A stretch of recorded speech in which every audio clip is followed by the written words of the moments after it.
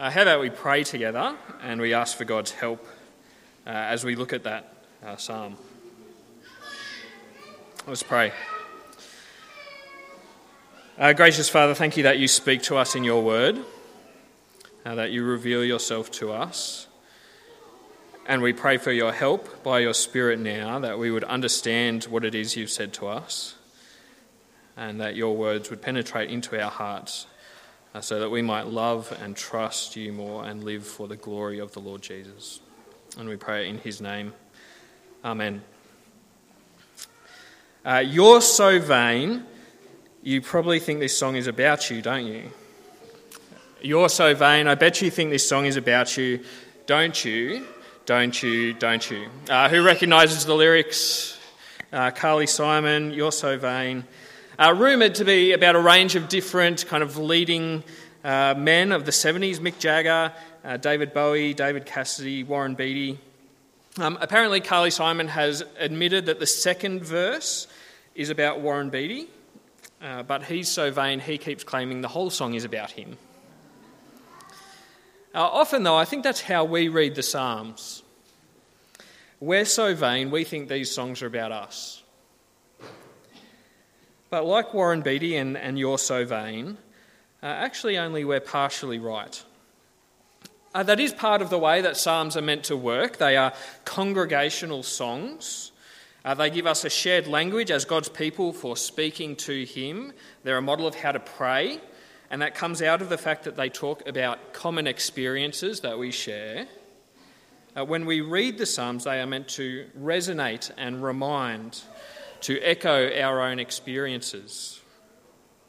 And so Psalm 22 resonates because suffering, unjust suffering, is a common experience for all of humanity.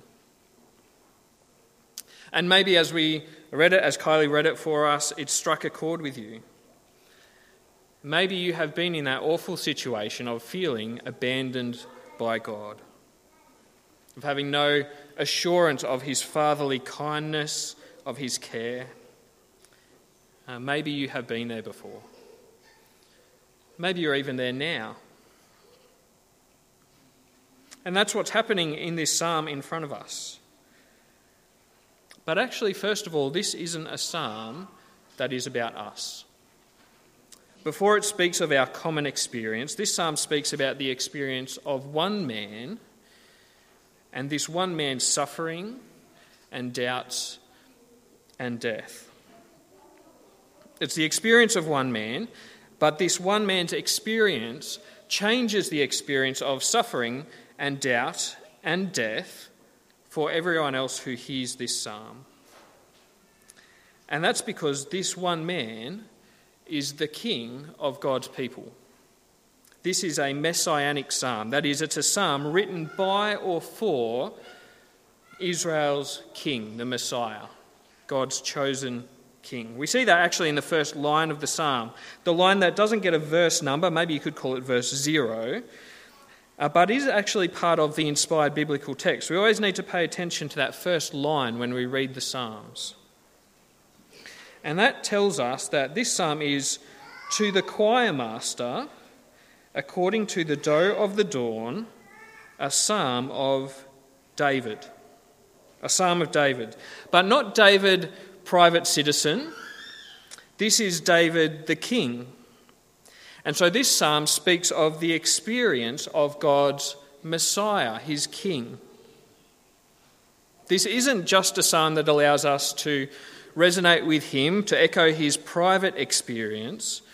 In some ways, David represents us in this psalm. The conflict between his experience and his faith and the shaking and the vindication of his assurance actually changes the way that all of God's people experience that conflict between our experience and our faith. So let's press in and hear about David's experience in Psalm 22 together. And the confronting reality of David's experience is that he is feeling forsaken. He's feeling forsaken. If you're taking notes, that's our first point. And that's clear right from verse 1, isn't it? David feels deserted by God. my God, why have you forsaken me? Why are you so far from saving me from the words of my groaning? O my God, I cry by day, but you do not answer, and by night, but I find no rest. David is a man of faith, but that's the great paradox of this psalm. He is a believer who has been deserted by God. He feels this incredible distance between himself and his God, that whatever his situation, God stays at arm's length, unwilling to come near and help him. And that distance is so great that David can't find the words to express his anguish. In the psalm, David is looking back and reflecting on his experience. But do you see there, at the time of his suffering, his words are just groans. His pain is too deep for anything but roaring deep from within his gut. And with God so far away, there is no rest for him. With no answer from God, he's too tired to drag himself from his bed and carry on. But though he can't get out of bed, it seems he can't find sleep either. His fears keep him awake through the night. Darkness surrounds him. The silence means there is nothing to drown out his thoughts. He is utterly alone. And perhaps you've been there too.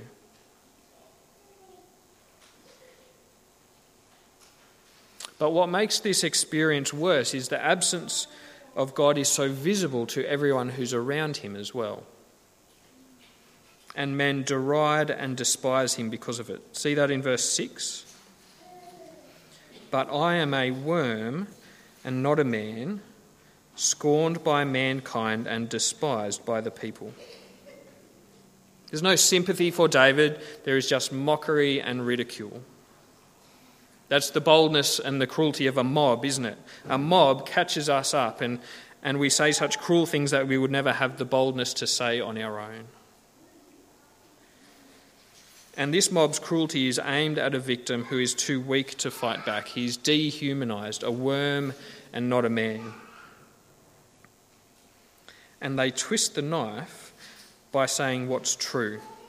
That's how you hurt someone, isn't it? You say what is true. Verse 7, all who see me mock me. They make mouths at me, they wag their heads. He trusts in the Lord, let him deliver him. Let him rescue him, for he delights in him.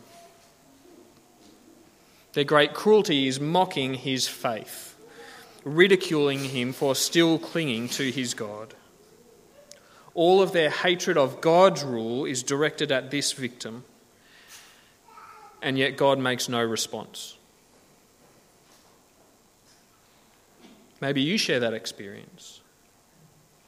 A family or friends who use your suffering as an opportunity to mock you and mock your God. How can you believe in a God that's letting this happen to you? Maybe you've heard something like that. For David, the threat escalates in verse 12. His enemies see the opportunity while he's weak, and they are strong. Many bulls encompass me, strong bulls of Bashan surround me. They open their mouths at me like a ravening and roaring lion. It's bestial imagery. His enemies are wild animals attacking him. And yet he is weak, verse 14. I'm poured out like water. All my bones are out of joint. My heart is like wax. It's melted within my breast. My strength is dried up like a potsherd, and my tongue sticks to my jaws. You lay me in the dust of death. With no strength left, he hasn't got it in him to resist anymore. His anxieties have sapped his strength. The knot tied in his stomach means he can't eat. His body aches, he is exhausted. And his enemies just keep closing in. Verse 16, for dogs encompass me. A company of evildoers encircles me. They have pierced my hands and my feet. I can count all my bones. They stare and gloat over me. They divide my garments among them. And for my clothing they cast lots. There's no sympathy for him. Instead, they see his demise as an opportunity for their own profit. Like grave robbers digging up bodies to pull out gold fillings and steal rings. like a family at war over the inheritance before you're even dead. And yet the greatest humiliation doesn't come from his enemies, as bad as that is. Do you see in verse 15, even in the middle of this humiliation, he says, You, Lord, my God, lay me in the dust of death. The greatest indignity isn't that when he cries out, God doesn't answer, it's that God himself is laying him down in death. And that's why it's incredible that even when he's going through this intense, overwhelming experience of suffering, of abandonment by God, David stubbornly refuses to give up his faith. And that's our second point, the faith of the forsaken. And there are amazing experiences of confidence in God that run through this psalm that, for David, make this experience of suffering and being forsaken all the more disorienting. Well, we've already seen that in the great paradox of verse 1. My God, why have you forsaken me? But then we see it again and again all through the first half of this psalm. For each stanza of this song that is about I, me, my, there is a stanza that begins, yet you, where this abandoned songwriter clings desperately to his faith. See how he remembers Israel's history in verse 3. Yet you are holy, enthroned on the praises of Israel. In you our fathers trusted, they trusted and you delivered them. To you they cried and were rescued. In you they trusted and were not put to shame. He knows God's flawless track record, the God of Abraham, Isaac and Jacob, who rescues his people when they cry out to him. See the repetition of the word trust there. They trusted you, Lord. They trusted you, and you did not put them to shame. Here I am, trusting you. He remembers his own personal history in verse 9. Yet you are he who took me from the womb. You made me trust you at my mother's breasts. On you was I cast from my birth, and from my mother's womb you have been my God.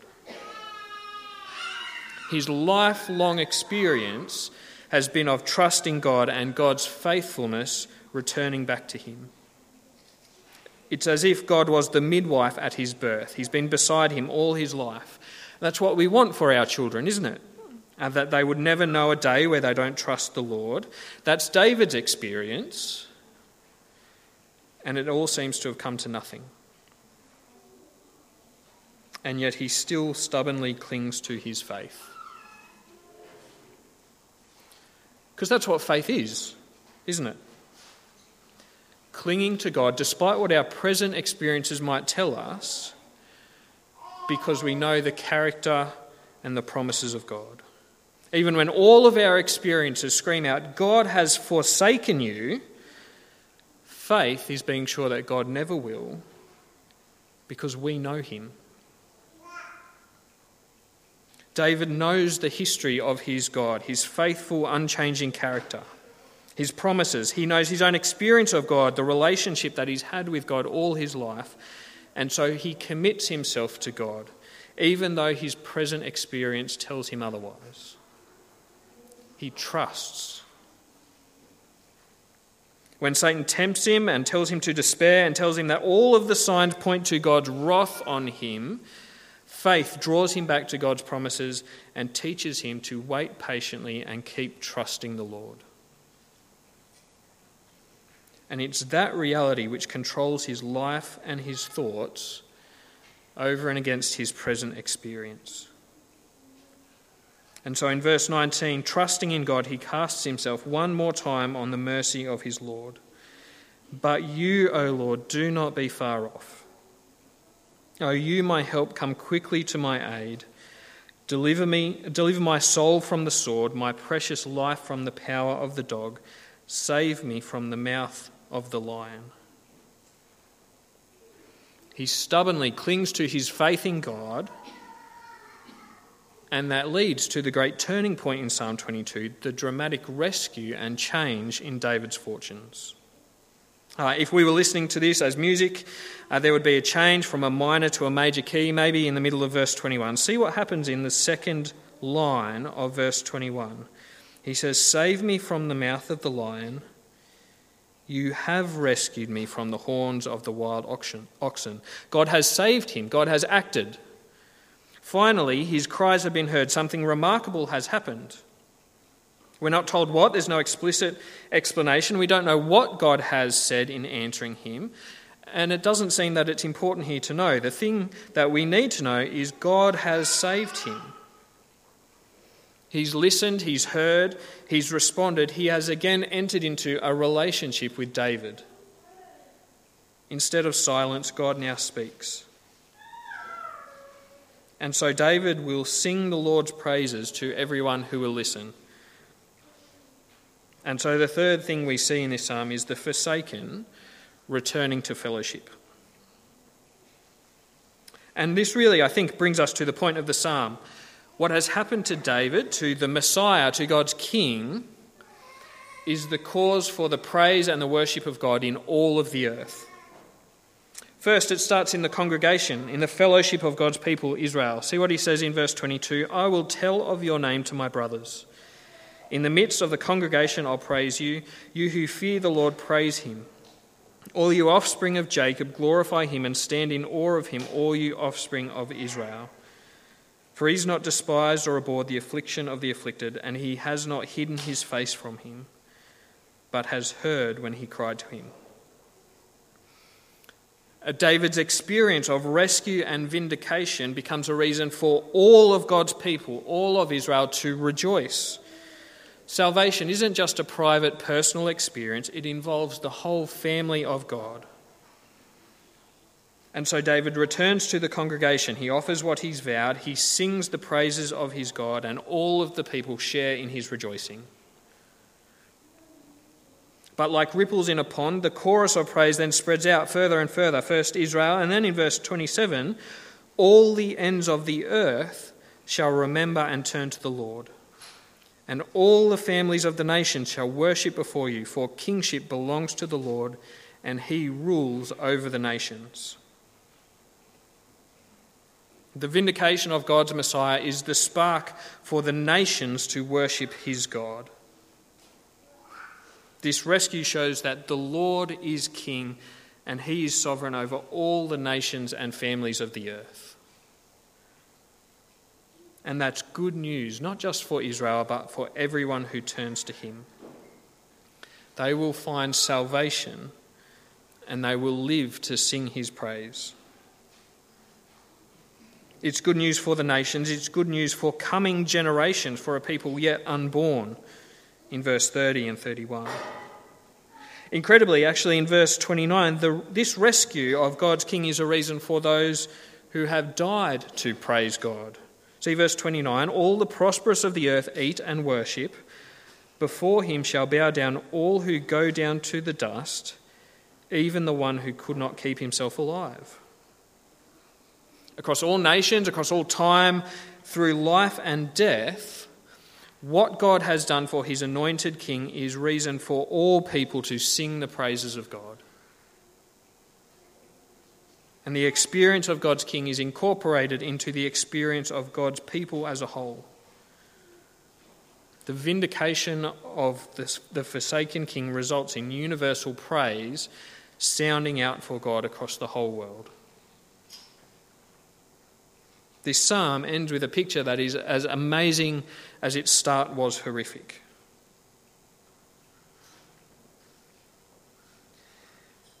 But the question that we need to ask is, does it fit? Is this a psalm that you can identify with? Does it resonate with your experience? Because as we've said, that's part of how the psalms work. They give us a language to echo our experience back to God. So does Psalm 22 do that for you? And I have to say, actually, in the incredible depth of suffering that we see here, it's actually something deeper than what I can go with. Even in the worst of my difficulties, in the lowest points of my suffering, it would be a disservice to this psalm to say that I can match its experience. And I wonder if that's true for you too. That's certainly true for David. David did go through some dark times, his troubles with Saul, his sin with Bathsheba, being betrayed by Absalom, his son. But the commentators agree that despite these great difficulties, there's nothing in David's life that quite lives up to the experience of this psalm. David died in old age with a beautiful young woman beside him to act as his hot water bottle. He wasn't surrounded by enemies like ravening and roaring lions. As great as his rule was, the nations never bowed down to the Lord because of David. You see, to try and make this psalm fit our experience or fit David's experience in some ways is like the ugly stepsisters trying to cram their feet in Cinderella's glass slipper. It doesn't quite fit. We'd be doing violence to the psalm and to our own experiences to try and cram it in there. We need a foot that will fit perfectly. And so it's no surprise that the gospel writers went back to this psalm and used it to describe the experience of another anointed king of Israel, a son of David, a Messiah. Take Matthew's gospel, for example. It's not at all hard to see that Matthew saw Jesus' death as the true fulfillment of Psalm 22. It echoes all through Matthew 27. The soldiers in the governor's headquarters surround Jesus. They beat him and mock him as God's king, soldiers like strong bulls and ravening lions. They crucify him by piercing his hands and his feet, a method of execution that was unknown in David's day. The soldiers cast lots among themselves to decide who will keep his clothes as Jesus hangs naked and ashamed on the cross. The chief priests and the scribes and the elders surround him, mocking him, saying, "He trusts in God. Let God deliver him now if he desires him." It's easy to see that Matthew had Psalm 22 in mind as he describes the death of Jesus, and the other gospel writers are the same. And of course, they do that. They see this moment as the fulfillment of Psalm 22 because Jesus himself had taken it on his lips first. At the climax of his crucifixion, hanging on the cross, Jesus cries out with a loud voice, "Eli, Eli, lama sabachthani," that is, my God, why have you forsaken me?" Running through Jesus' mind as he hung on the cross were the words of this psalm that he would have learnt as a child in the synagogue, having been cast on God from his mother's womb. But even more, he would have known these words as the one who had given them by his Spirit to David the first time they were spoken. And here on the cross, he signals that his death is their ultimate fulfillment. He actively chose to make these words his own.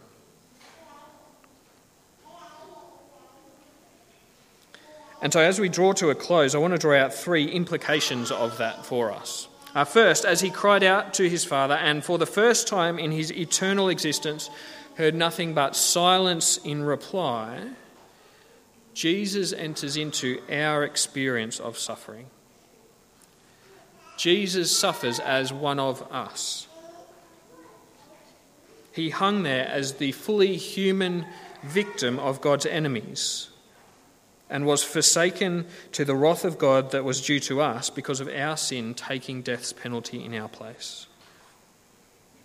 And his suffering as one of us, as that fully human victim, is the source of our salvation. That's what the writer of Hebrews shows us when he quotes Psalm 22 in Hebrews 2. Listen to what Hebrews 2 says from verse 10. "For it was fitting that he, for whom and by whom all things exist, in bringing many sons to glory, should make the founder of their salvation perfect through suffering. For he who sanctifies and those who sanctified all have one source. That's why he's not ashamed to call them brothers, saying, quote from verse 22 of Psalm 22, I will tell of your name to my brothers. In the midst of the congregation, I'll sing your praise. Jesus, the founder of our salvation, has suffered as one of us. But as he does, he reconfigures the end of the psalm. While David is saved from death, Jesus is vindicated through death. And so those who die now don't die without hope, but still live to praise him. Through his death, Jesus calls us into his family, calling us his brothers, sharing with us the blessing of being children of God. And it's because he suffers as one of us that he's able to save us.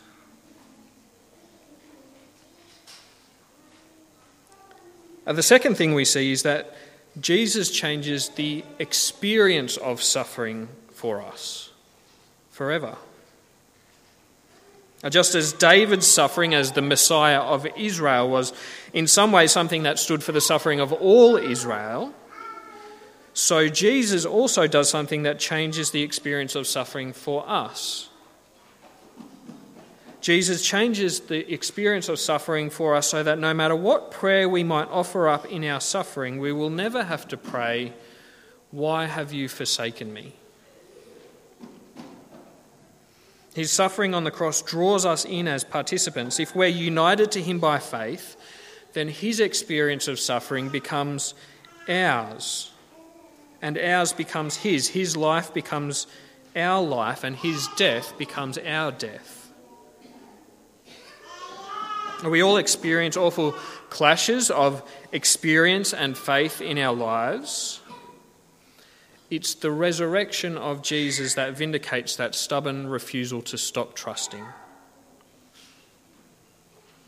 And as the gospel writers transpose this psalm onto Jesus, showing us its true fulfillment, we see what it is that stood in that gap in verse 21, between those two lines, between David calling out and his deliverance.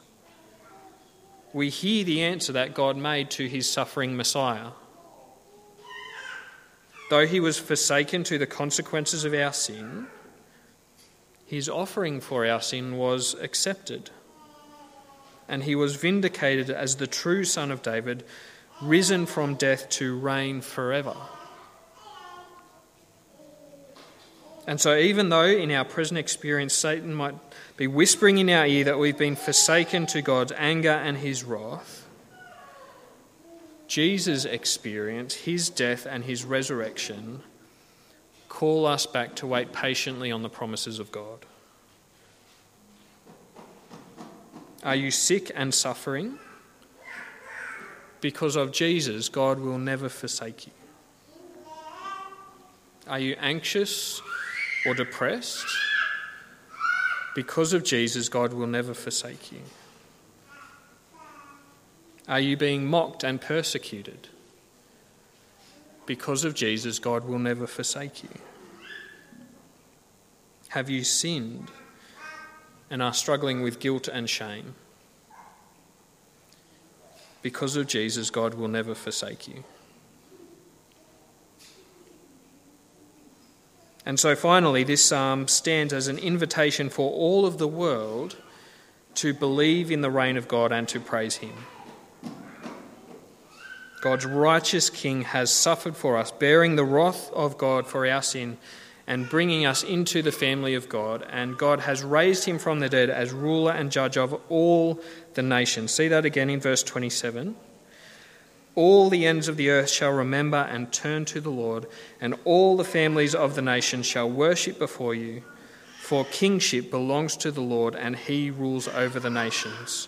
All the prosperous of the earth eat and worship. Before him shall bow down all who go down to the dust, even the one who could not keep himself alive. Posterity shall serve him. It shall be told of the Lord to the coming generation. They shall come and proclaim his righteousness to a people yet unborn, that he has done it. The praise of God's King extends beyond the congregation of Israel to all the corners of the globe. It reaches back into the past and extends eternally into the future. And it's because he first fulfilled Psalm 22 as God's righteous suffering King, Jesus can claim this praise that the psalm describes. Because he suffered for us, like Matthew 27 shows, he can now claim in the Great Commission of Matthew 28 that all authority in heaven and on earth has been given to him, and we're to make disciples of all nations.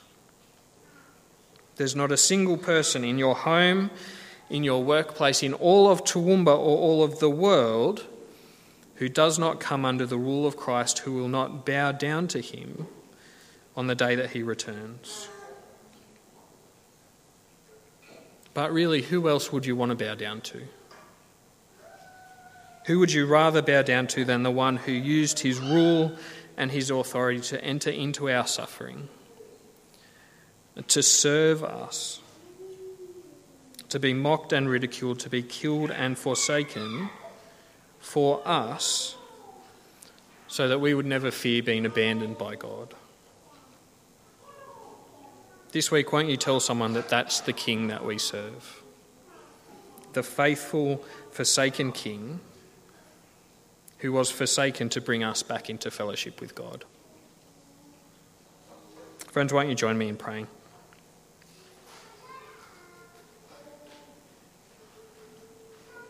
Our Father, we thank you for the Lord Jesus, your Messiah, our King. Thank you that he was forsaken, cut off, mocked and ridiculed in our place for our sin. And thank you that because of him, we will never be forsaken.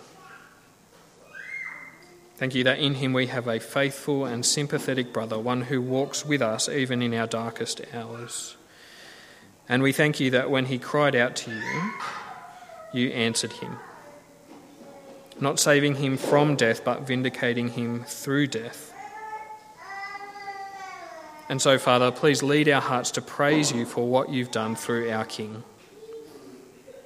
And we pray that all nations, at all times, even through life and death, all people everywhere will praise you, for kingship belongs to you, Lord. And we pray in Jesus' name. Amen.